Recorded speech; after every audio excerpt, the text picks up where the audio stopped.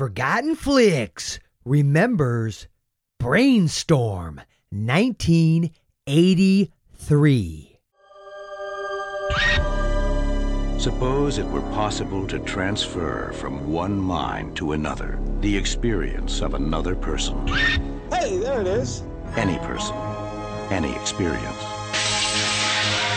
I'm telling you, it works. Test, sound, taste, Everything, smell. everything, 100%. In fact, better. Did you have a breakthrough or not? Yes. I'd like a demonstration. Knock my socks off.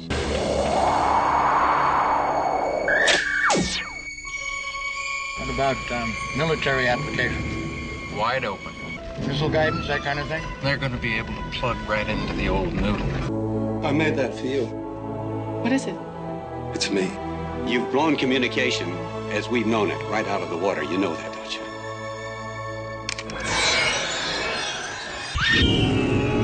I'm scared.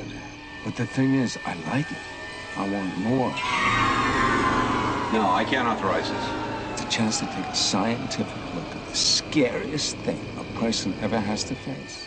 This is not the research we're interested in. This is my project. I don't want to see it end up on some defense scrap heap before we know what it's really about.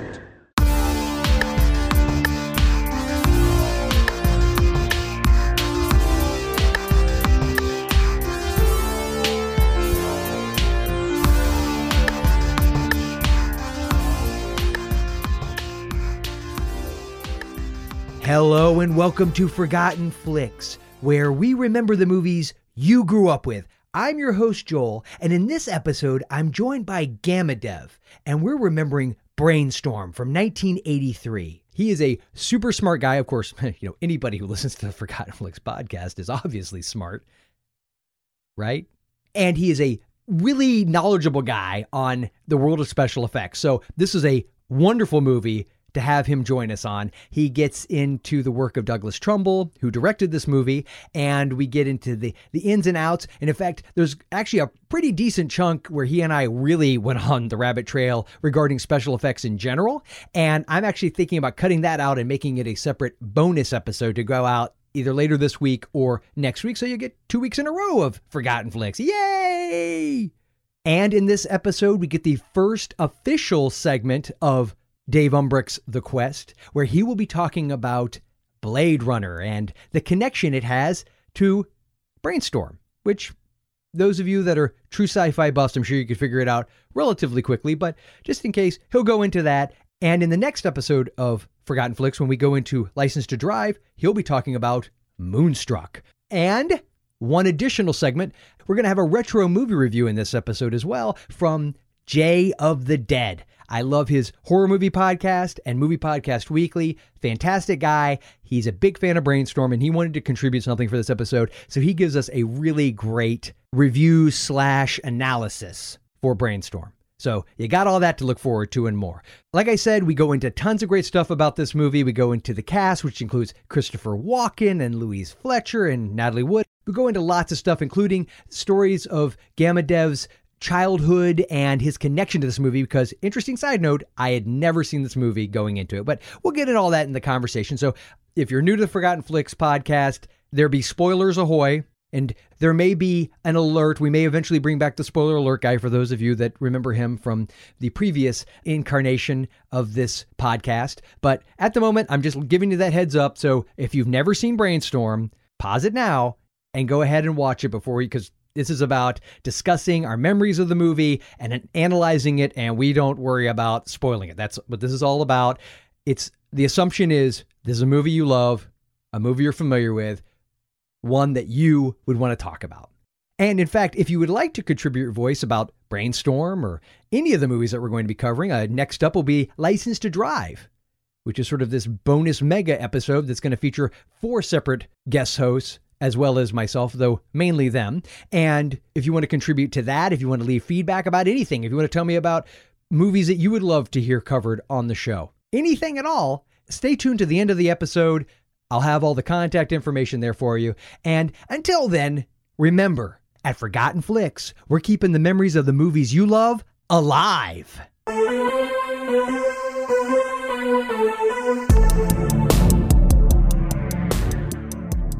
So we're of course going to be discussing 1983's Brainstorm, and I'll just let the cat out of the bag right now. I have never seen this movie. Oh, wow. Okay. Never, not yet. Well, actually, I shouldn't say I'm not shocked. Okay. Okay. Wow. So early with the hate. No, I'm just kidding. No.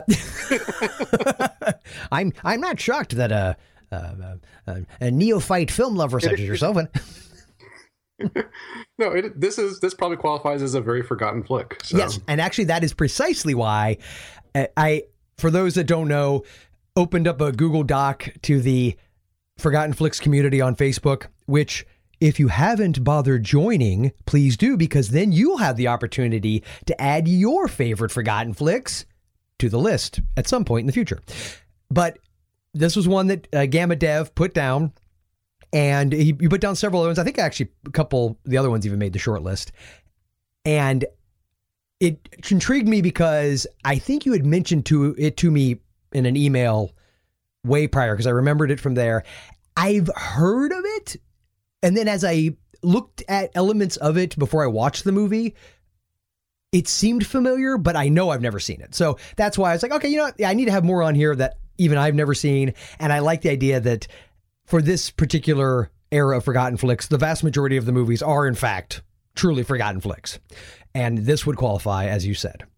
So that being said, since you are the one who brought this one to the table, I will let you, if you have any kind of short synopsis or way you want to just, in the best way you can, let the folks know what this movie is all about. Okay.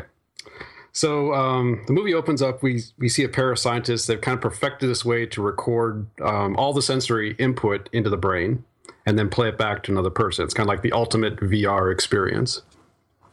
So this is how the movie opens up. It's not the quest to do this. This is just as it's happened. So then after this breakthrough, the company they work for decides they want to commercialize the technology.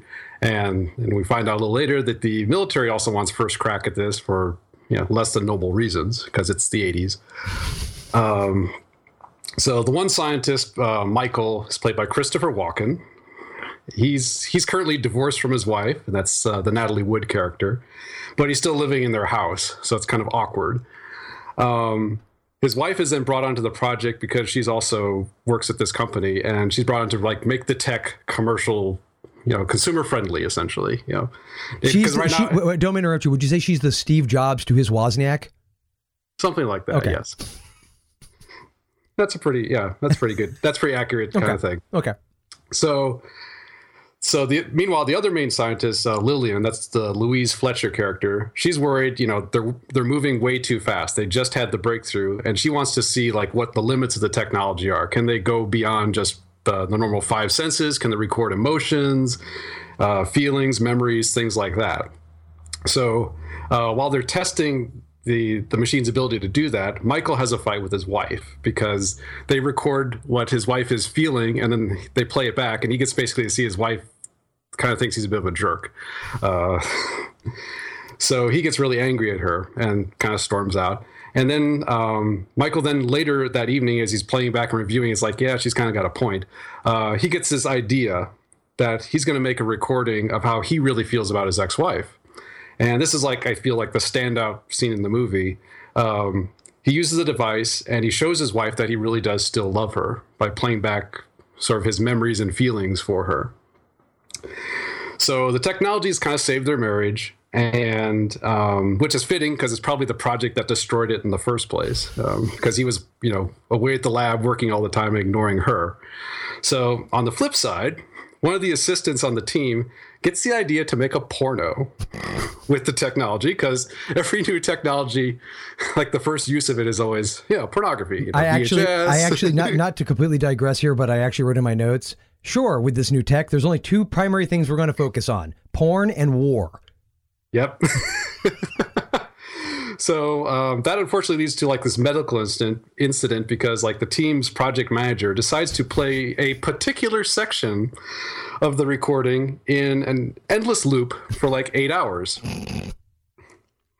So the division head, that's the Cliff Robertson character, he realizes this is really easily addictable technology and tries to hush it up. And then sort of around the same time, the Lillian, she suffers a heart attack while she's working alone in the lab. And she realizes she's not going to survive. So she has the presence of mind to record her death experience on the device. So with Lillian dead, the military kind of uses this as the opportunity to take over the project. And Walken, meanwhile, Christopher Walken, he tries to play back the death recording, and it nearly kills him. And it actually does end up killing the guy who made the porno, because the military had him eavesdropping on the playback because they wanted to see how it would affect him, because this is the kind of sick experiments they're kind of doing. So Christopher Walken discovers all the bad stuff the military's been doing. They've been making recordings that induce, psychotic hallucinations, that sort of thing. And his son ends up getting injured by one of the recordings. So they use the company and the military use this whole thing to force him out of the company. And so then Chris Walken begins this quest to stop the military from taking over the technology, and then also to play Lillian's tape all the way to the end to see basically, what happens when you die. What's the ultimate question to life? The answer to the ultimate question. So, I really wish I had you synopsize this for me. Uh-oh. Oh, it doesn't mean I hated it or anything. I'm just saying that because your take on it was, and having seen it, everything you said makes absolute sense, and it fits, and it's perfect. But if you go into this movie not knowing all of what you just said, right, I feel as if some elements of those were greatly inferred. And I agree with the conclusions drawn to explain some of them, but there was just a lot of and we'll get into this, I'm sure. Sure. But this is a movie, I feel, of really interesting ideas. The story aspect, again, we'll get. I really liked your synopsis. Let's just put that way. I'm sure. Okay. I'm sure that people will have already heard in the intro. I will have said this is spoilers ahoy, but I would almost make the argument for anyone who's not seen this movie to listen to your synopsis first, then go watch the movie, because it'll be like, oh, okay, yeah, this makes total sense. All right. That's high praise, I think. Yes, it was. It was intended to be. So I guess we can just real quick hit on some of the particulars. You mentioned the cast, obviously, Christopher Walken, Louise Fletcher, also known as the sort of Andrew Dice Clay stand-in with her smoking. Dear Lord, she was like a freaking chimney. I can't understand why she suffered from a heart attack between the smoking and the rage issues. And, oh, poor Nurse Ratched. And then, of course, Natalie Wood, which I don't know how deep we'll delve into that, but this was her last picture. And in fact, she didn't get to finish this movie because she died. We can get into the whole conspiracy thing if one so chooses.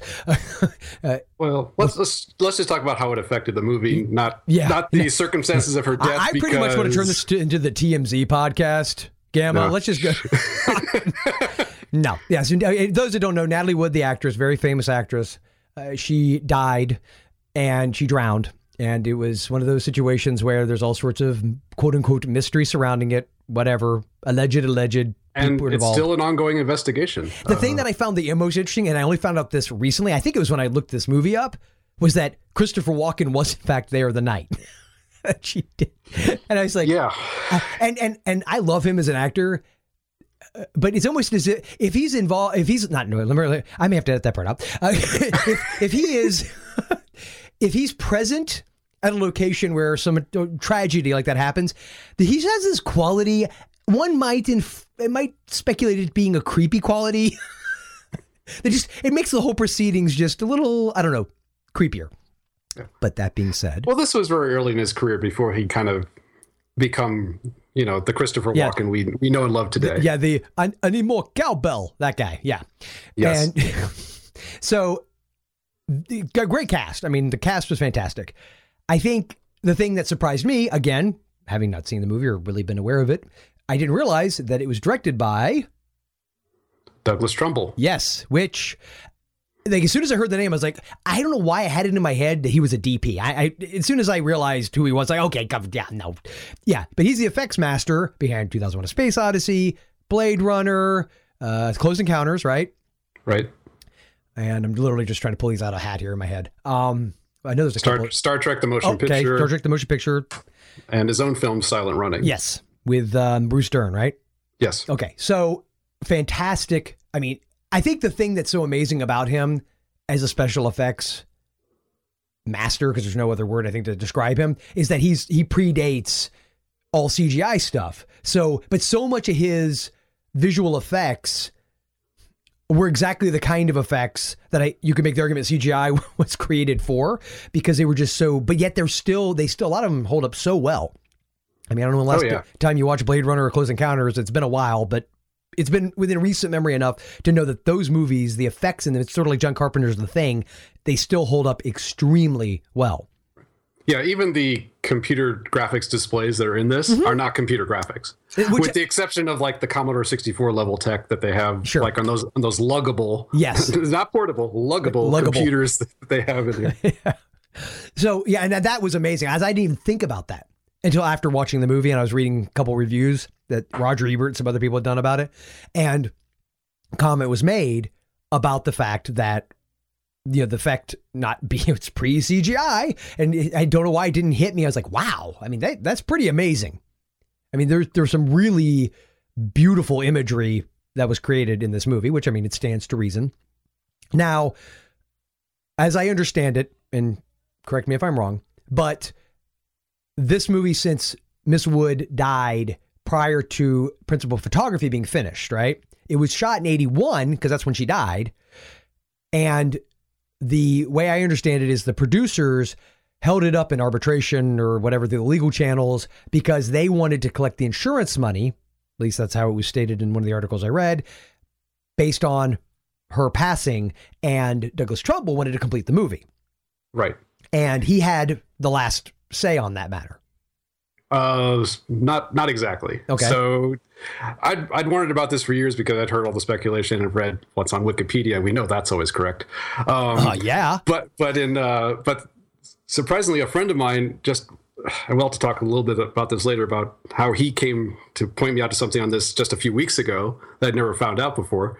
Douglas Trumbull, for like the first time in 30 years, decided to talk about this movie because he's got a new project coming out. Oh, really? And it'd always been a mystery, like, well, what was left unfilmed? Because people had speculated, they said, oh, they had to use a double in some places.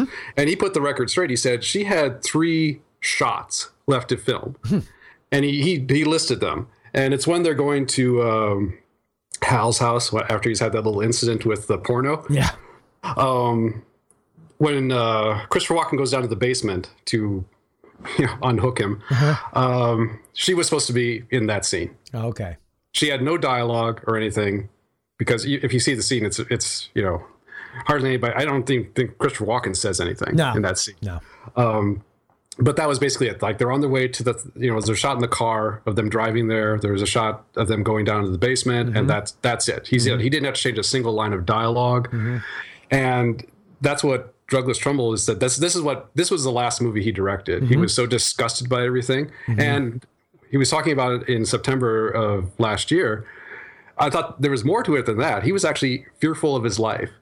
He was told by his agent to not get on any plane chartered by MGM, because 5 minutes after they announced Natalie Wood's death, they fired the entire crew, which Douglas Trumbull goes, oh, that's not suspicious at all, and decided to he wasn't implying that they killed her or anything, but he said, it was obvious MGM was in deep financial trouble at the time, and they saw a golden opportunity to say, we're just going to cash the $15 million insurance policy and scrap the movie, because they'd only spent maybe like half that so far. And so they're like, they needed the money, and so they fired everybody. They said they didn't even call Douglas Trumbull to say, can you finish the movie? Because he said he wouldn't have hesitated. He said, of course I can finish it. There's nothing, there's nothing left to film. It was, of all people, the insurance company that saved the day. Really? Because they... breaking on Forgotten Flix. Some positive spin on an insurance company. Continue, Gamma Dev. Exactly. They deposed him for the insurance claim, and Douglas Trumbull said MGM was basically committing insurance fraud. Whoa. And said, and it was Lloyd's of London said, we will give you the money to finish the movie. And in some ways, it probably ended up better for him creatively, because MGM was basically out of saying how the movie got finished. It was Lloyd's of London doesn't know anything about making movies, so they're basically going to say, yep, finish the movie. And then it went up to Lloyd's of London. Their plan was to sell it to another distributor, another studio to put it out. Wow. Which was apparently going to happen because other studios started bidding on the movie. And then MGM's like, wow, we're going to look like the biggest tools on the planet if this turns out to be a major hit. Yeah. So did he go in depth into the whole fearing for his life thing? Or is it just somebody being it was like he was going to cost the studio like at least $8 million in profit if he did that. And he was already kind of on their crap list. Yeah. I don't know if we're going to lose our family friendly tag or not. It seems like now that my old partner's gone, I haven't had the opportunity to really drop the explicit tag on here yet. So, okay. Yeah. Well, he'd hired Cliff Robertson, who had been blackballed at the time because he was involved inadvertently in an accounting scandal with Columbia Pictures. They'd found that there were some accounting irregularities. Wow, there seems to be a theme in Hollywood. What? Next thing you're going to tell me is really successful movies like Forrest Gump or, I don't know, Coming to America never got out of the red. something like that. So yeah, Cliff Robertson, I guess, had found like a paycheck for a movie he'd never worked on that he'd never cashed. And they found out this was a big, scam that Columbia was charging work that was never been done. Wait, hold on. So he was blackballed for integrity. Well, he didn't even know what he was doing. He was basically saying, what's with this check? But what I'm getting at, it was okay. So inadvertent integrity. So it seems to me that both he and Trumbull were just like, we're just being honest and doing the right thing. We're just saying, sad, isn't it? Wow. Continue. So Cliff Robertson, to this day, well, not to this day because he's passed away, always said that, if it weren't for Douglas Trumbull, he wouldn't have a career after the mid 70s because nobody would hire him until Douglas Trumbull did. So wow. Just to think, he wouldn't have been Uncle Ben. Yep. Great power comes great responsibility. That's right. Indeed it does. Or he wouldn't have played Hugh Hefner either. So. Oh, good point. Very good point. Okay, so moving right along, I'm watching it and their kid comes in. I'm like, okay, he looks familiar. And my knee-jerk reaction was, is that Anthony Michael Hall? And I was like, nope, you're close. It's Mr. Jason Lively, who played Rusty number 2 in European Vacation. And Night of the Creeps, one of my personal favorites. He was the kid in that. Yeah, I didn't recognize him until very recently, and I've seen this movie dozens of times. But the last few weeks I've watched it again really closely because of a discussion I had with a good friend of mine. So yeah. As soon as I saw him, I was like, okay, he looks really familiar, and it was from a little ways away, and I was watching on a relatively small screen. So I was like, okay, look, is that? I'm thinking, okay, 83 Vacation came out in 83, but then when I realized, okay, no, this is actually shot in 81. So I was like, Anthony Michael Hall would have been about this age. And then I a little bit closer, I'm like, they did a close up or a closer shot on him. I think it was one of the scene at early on in the pool, the indoor pool, and he comes out of it. And I was like, oh, that's Rusty from European Vacation, which I think I made a big mistake in the previous episode that I did with Daryl. We covered The Heavenly Kid, and that had Jason Gedrick in it. And for some reason, I don't know why, I made a comment that he and Jason Lively were like half brothers. Because I don't know why I had been there. Like, why would they both be named Jason? And then the more I thought about it, I think he's actually, he's related to Robin Lively, right? Teen Witch? Yes, I know he's related to somebody that's also equally, relatively speaking, well known. And I don't have IMDb in front of me, right, cheat, but I'm pretty sure he is. But then the more I thought about it, I was like, why the heck would Jason Gedrick and Jason Lively be related? It's like, they don't even, it's like, I don't even know where that came from. I think we were talking about the whole thing about, could angels really get high? And then it just devolved from there. So ultimately, the cast is fantastic. Yeah, it is the brother of Robin Lively. Robin Lively. Okay, so I knew that he was related to somebody else well known.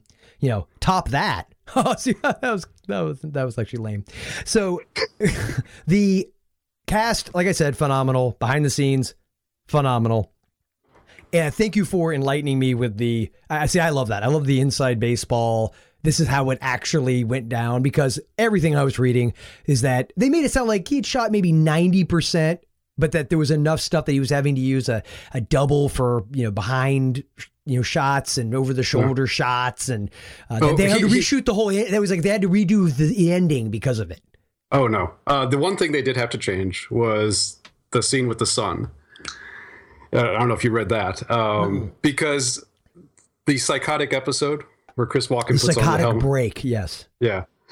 So Chris Walken puts it on. He sees himself kind of being tortured. When the son puts it on, he also sees himself being strapped in the machine by his father and tortured by him. Sure. And if you think about it, it makes total sense what it originally was. He was drowning. Oh. Because he'd just come in from swimming, and they establish at least once before that you know, he likes to swim in that awesome house they have with the indoor pool. Yeah, that was a really great house, actually. And so they'd established, you know, he's a swimmer. So it's like, well, what's his greatest fear come to life would be he was drowning. But so of they course, yeah, to not be complete D-bags about it. Yeah. Wow. So that they had to change. Yeah, but no, other than that was the only change they made to the movie. Which, now that you say it, because when you see Christopher Walken, he's the one putting him in the chair, whatever that contraption is. He looked not different, but his head, it's something about the whole scene. And I just took it as because of it being essentially this, your real fear come to life, that it would have a different look and feel to it. But even Christopher Walken, his hair looked a little bit more feathered. You know, just the whole thing just looked a little bit different. And I don't know if it's probably because they shot it significantly later, I would imagine. But no, that's very interesting and makes perfect sense. But yeah, the movie wasn't compromised artistically by her death. So no. Okay. Well, it's interesting to note. And James Horner, the famous composer, did the music. Yeah, this is probably like what I consider the first real James Horner score, as opposed to Roger Corman going, you know, we're kind of making this Star Wars movie. Could you sound a lot like Mr. Williams? Yeah, just make it sound as similar. Or we're doing a Star Trek sequel. Could you sound like Jerry Goldsmith, please?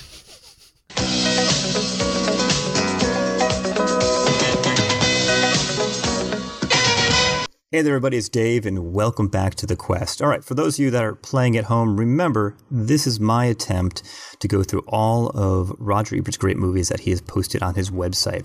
So I promised Joel that I would try and make a connection to the movie he and his guests would be talking about on any given podcast, and connect the movie I will talk about very briefly with some sort of connection. So today, he's discussing Brainstorm, directed by Douglas Turnbull. Well, I'm going to talk about Blade Runner, which is, what's the connection?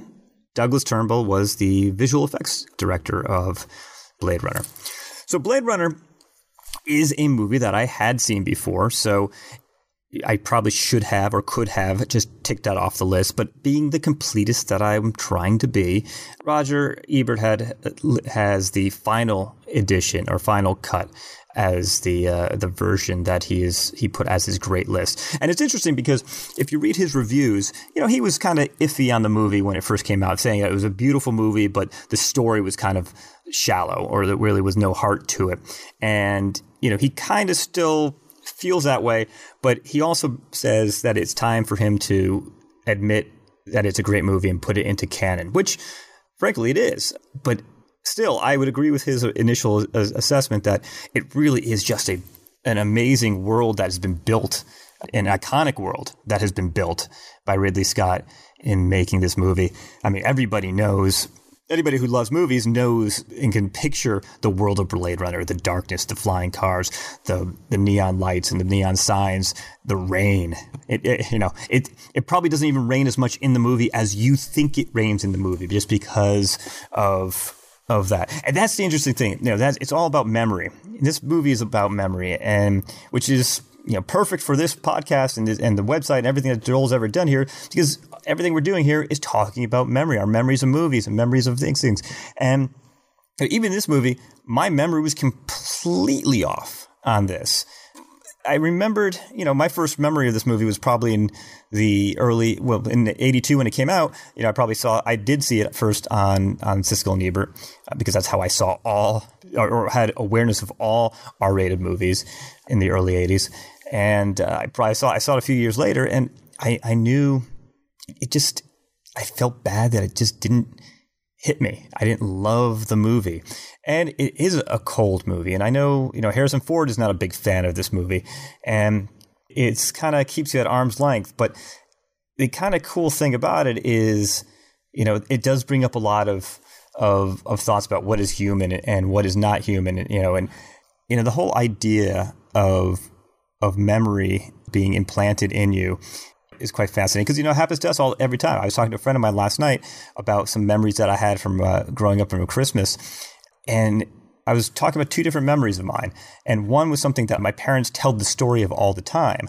So the story's been retold. And I'm not sure if the memory I have is the real memory or it's just the story.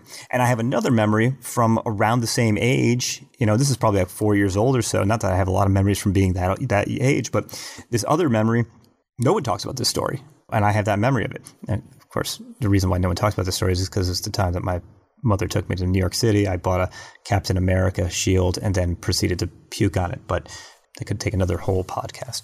So the one last thing I want to talk about in this memory is the final cut. Why is it the final cut? Because there was a director's cut before that, and there was the original cut. So, and this is another bigger topic for discussion. I think we should have some sort of panel discussion on this because I'm fascinated by this one. I invite you to think about this. Films are never complete. No work of art is finally complete. You just stop working on it. I think someone famous said that. I can't remember who, so I apologize, famous person who said that. But really, it's true. No book is finished. You just stop working on it. And you could tinker with something forever. And it seems like with films that people do tinker with it more often. You do have extra cuts with that. Music too. But you don't see that with novels. You don't see people going back and having a new remix version of Catcher in the Rye. But I wonder why that is. And some of it, it's interesting with this movie because the final cut fundamentally changes the difference. Now, the whole big thing is, all right, and a spoiler alert here, but come on, if you haven't seen this movie, you know of it. Is Harrison Ford a human or the android replicant at the end? And I think the original version was ambiguous on that. And I think if Ridley Scott's initial intention was to have him be a replicant, then great. But here's the interesting thing I find about art is if the original work that he put out, the original version of Blade Runner that he put out did not completely solidify that in everybody's minds and makes it ambiguous, that's great. That's wonderful. And it's an unintended consequence. Does he need to go back and change it? I say no. It's a fascinating question, though, because if he didn't get his message across, maybe he wants to go back and do it. But I say no. I say leave it ambiguous and what have you. Now, the last thing I'm going to say, because turning back to Douglas Turnbull for 1 second, is these special effects in this are amazing. So I'm I'm not going to say I'm an anti-CGI guy, but let's just say this. I have a hard time with things like the new trilogy or the prequels of Star Wars because I felt like I had a very hard time focusing on anything. And even Lord of the Rings, I have a hard time focusing on. There's so much going on, and it's great because you can work with computers, you can do a lot of stuff. And does that mean that you need to pack every frame with every small little tiny detail? I don't think so, because I think it's very hard to keep focus. This is practical effects, and there's no CGI in Blade Runner. It looks modern. It doesn't look like dated at all, and it's just amazing artwork. And I think part of it is that it's not overly detailed. So those are a few thoughts on Blade Runner, and until next time, I was about to say, save the aisle seat for me or something like that, but I can't, even though I'm doing Roger Ebert stuff, I can't steal his catchphrase. I got to come up with a catchphrase here. And actually, I really don't need to, but maybe I will. All right, until next time.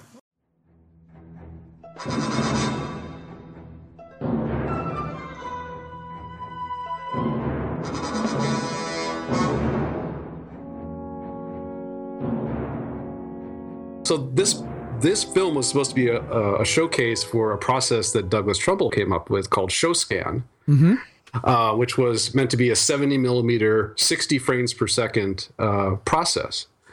And that was the original plan for the movie. but it was kind of the chicken and the egg problem. It's like you couldn't get the theaters to put in the projectors because there was no content, and no studio was going to make it because there weren't 2,000 screens to show it. Got it. So they scaled it back so that the Brainstorm sequences are filmed in 70 millimeter and then and wide scope and ultra wide scope, and the rest of the movie is just kind of regular 35 millimeter and the standard aspect ratio. Well, was it like the flat 185:1? Yes. So then for the Brainstorm, it's like 2:3:5. Okay, because when it first is playing, and they have that opening sequence, right?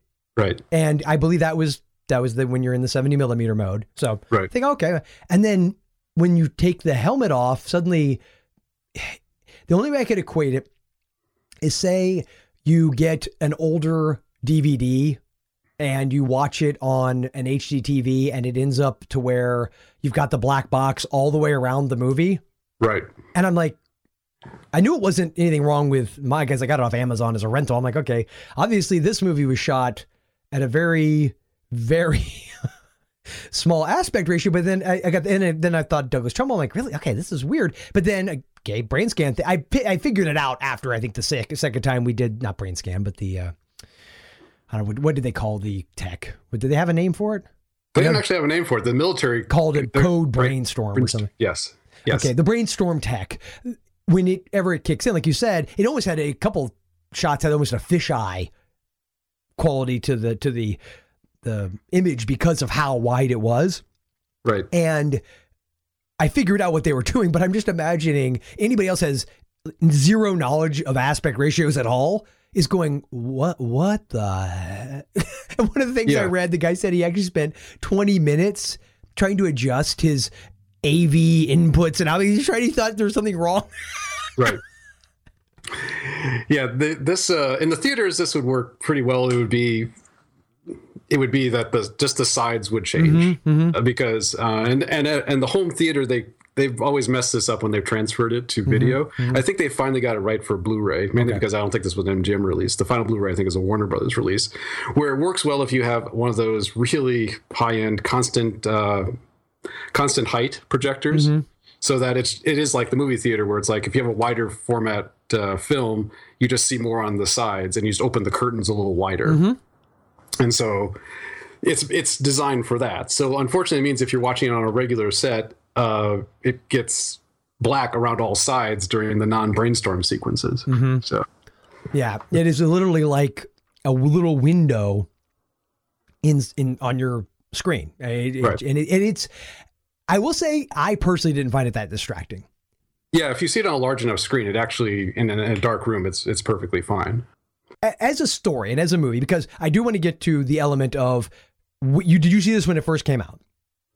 I did not see this in the theaters. I saw this on HBO, about a year later, probably. Okay, so early mid 80s. Yes.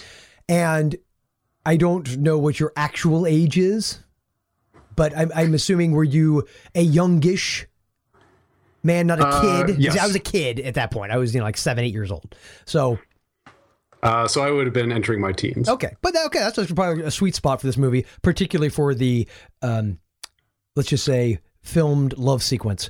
So, which I love that and that's the other thing. We can even get the whole thing about PGs then versus PG now.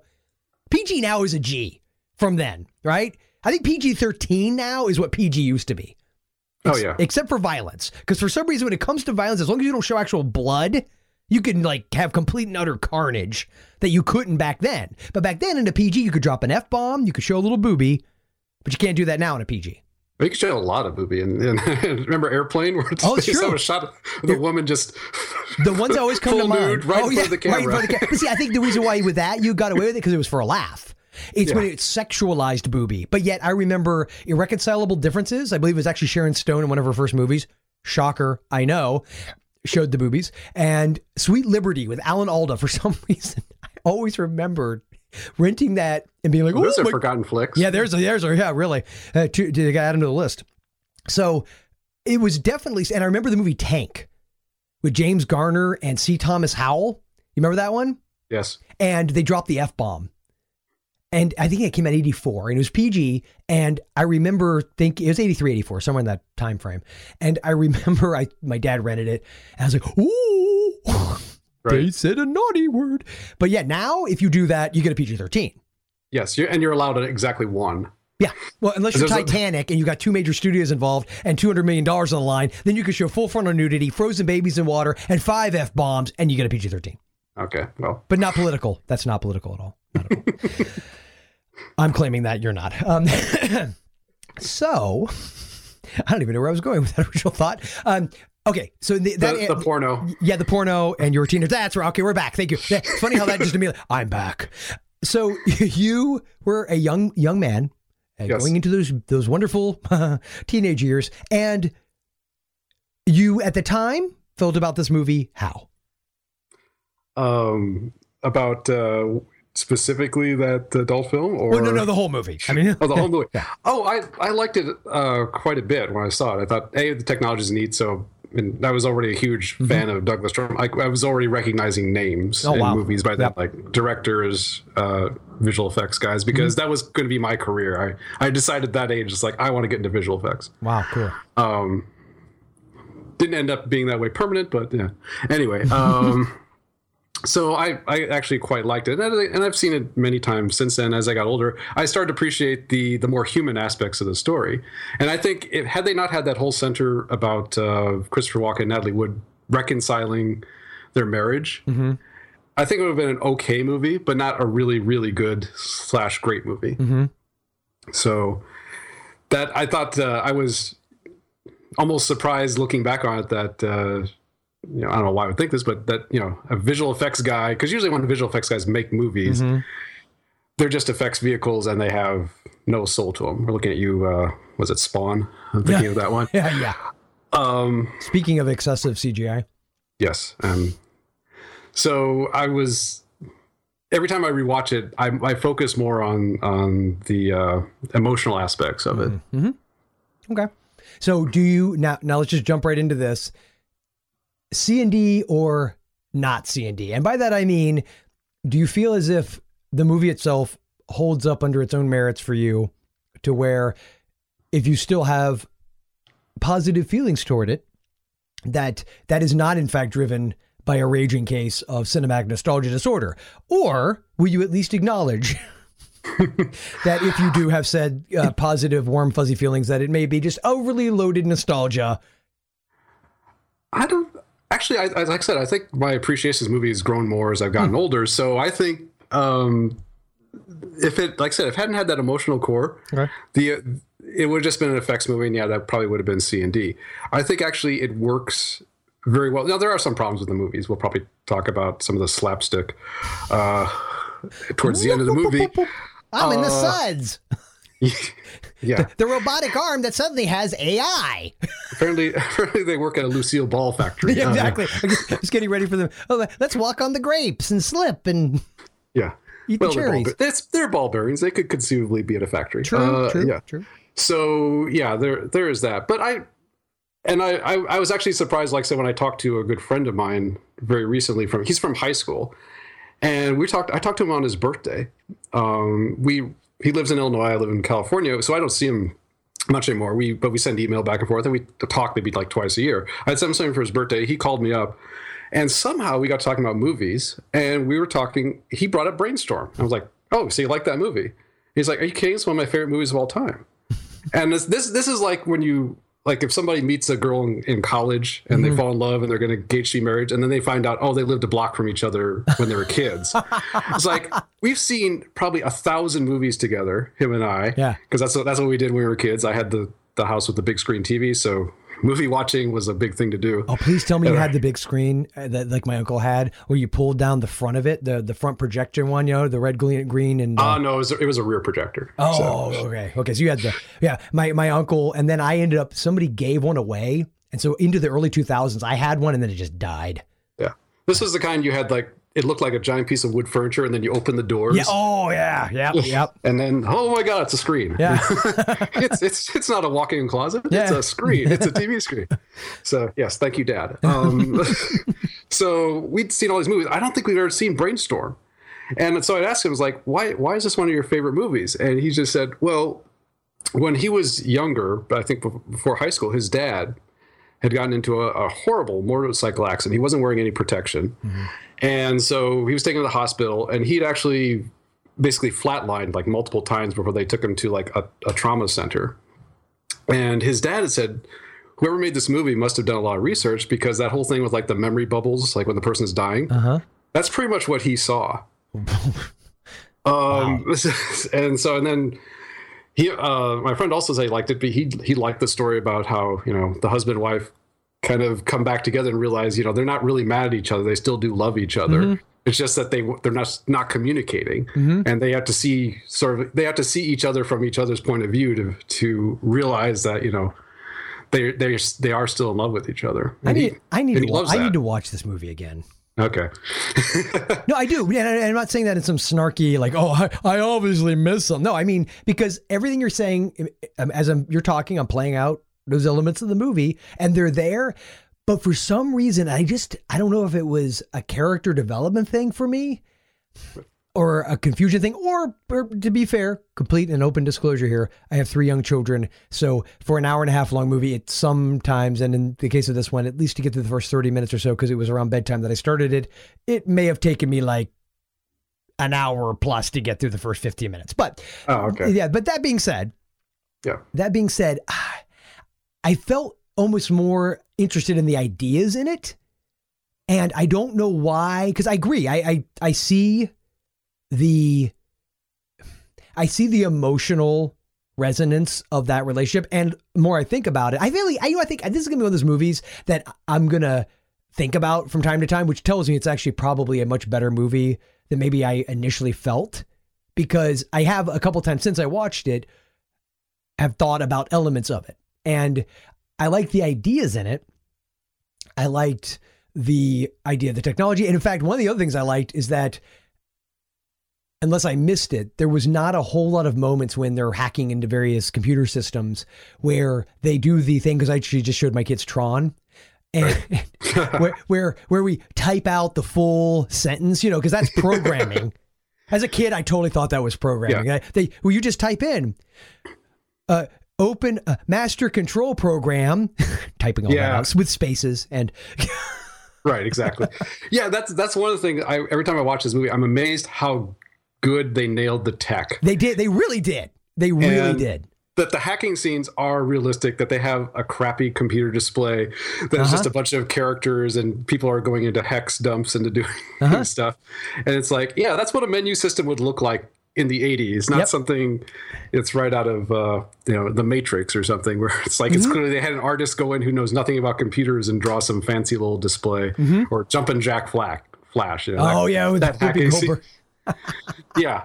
And also just the tech of like, how would you record that much data? It's like, well, you would use an optical medium with a laser, like, you know, because this was maybe just like 3 years after Laserdisc had hit the market.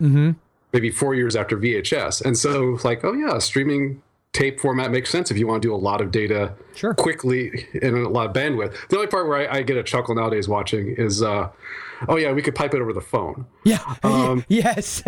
It's like my parents can't get YouTube to run smoothly on their crappy DSL, but they're going to pipe, you know, somebody's entire brain dump over the phone line. Yeah.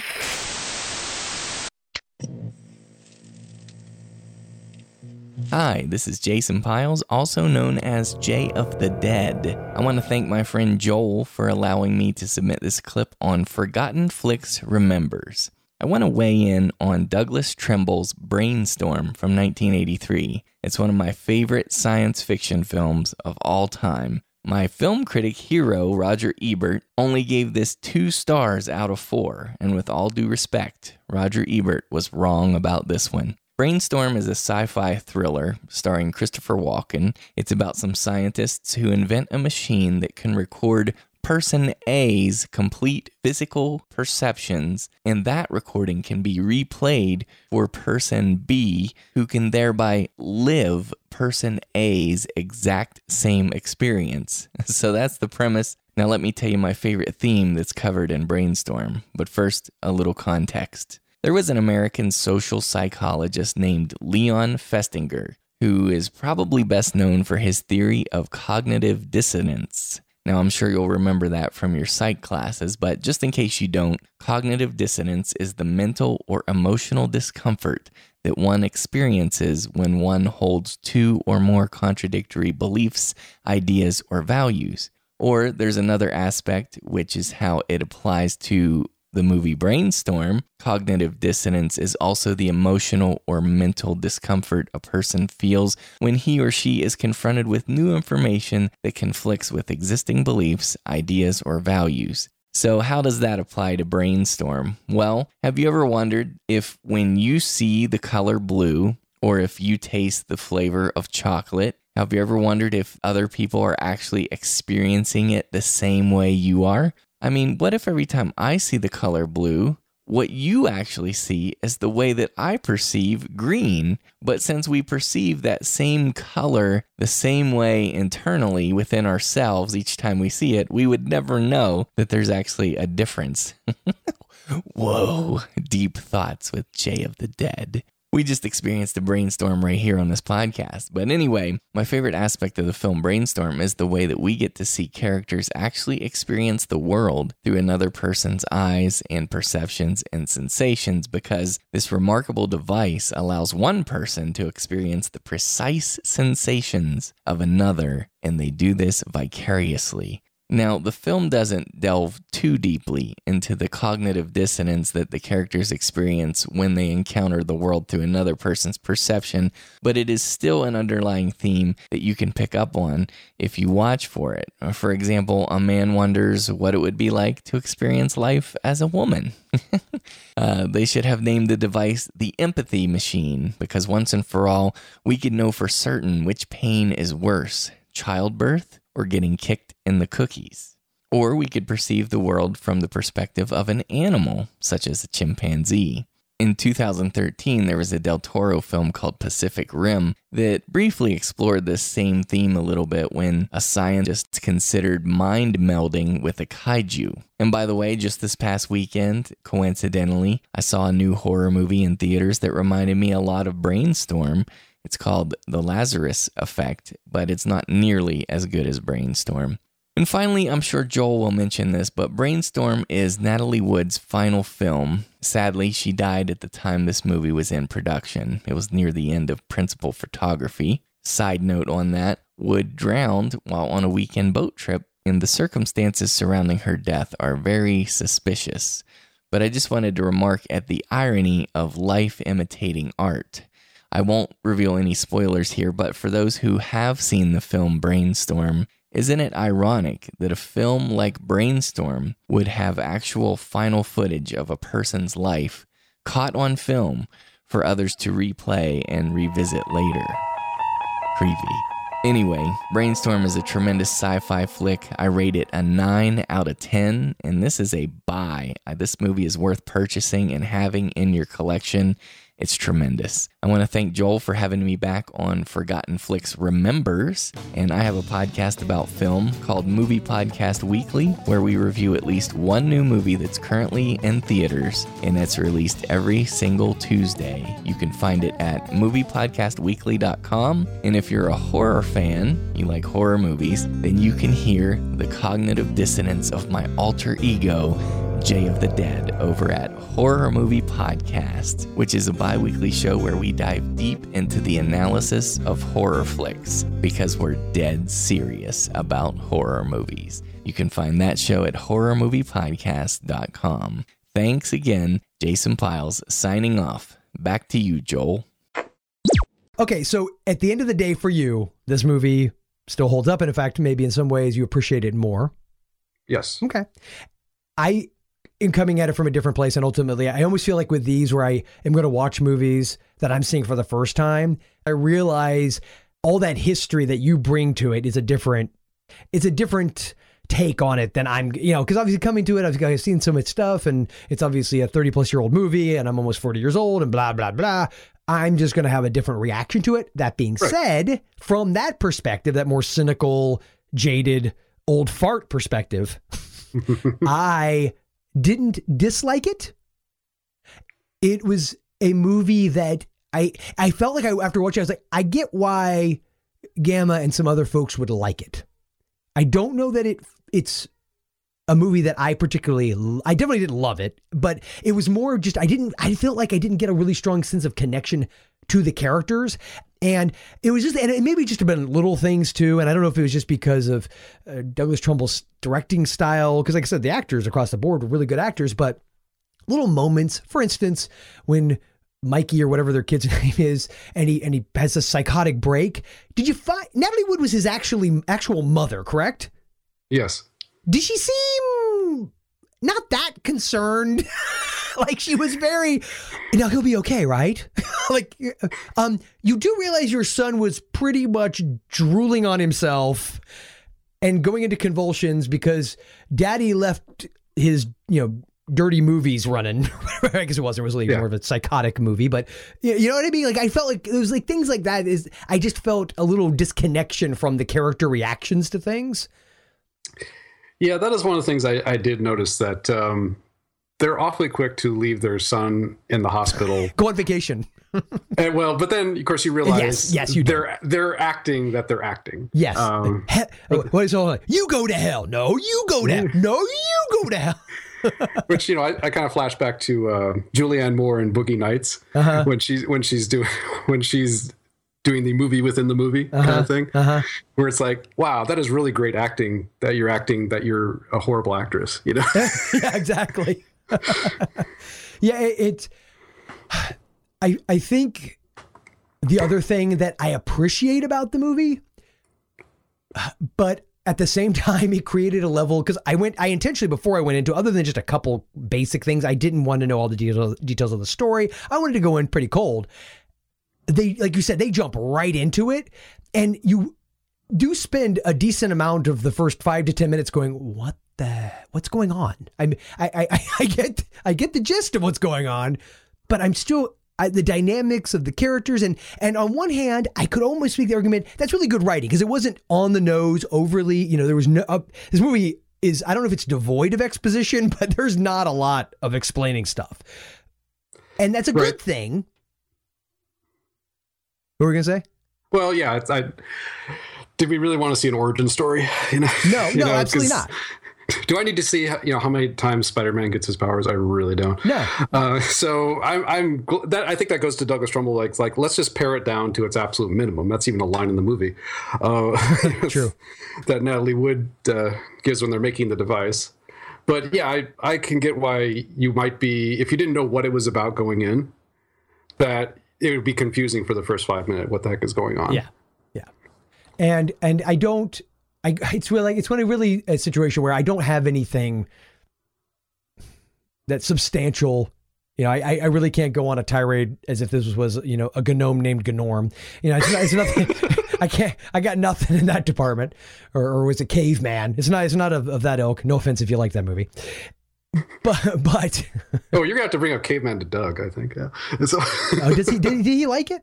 I think he did. Did he really? See, that shocks me, because he covered it on Crazy Creepy Cool Movies. I've listened to most of his Crazy Creepy Cool Movies, and for some reason I remember him talking about it at some point, which kills me, because I know he's commented on he typically doesn't like more of the sort of lowbrow, vulgar type stuff as far as humor goes, the potty humor, as they say, and it's like that's all that freaking movie is.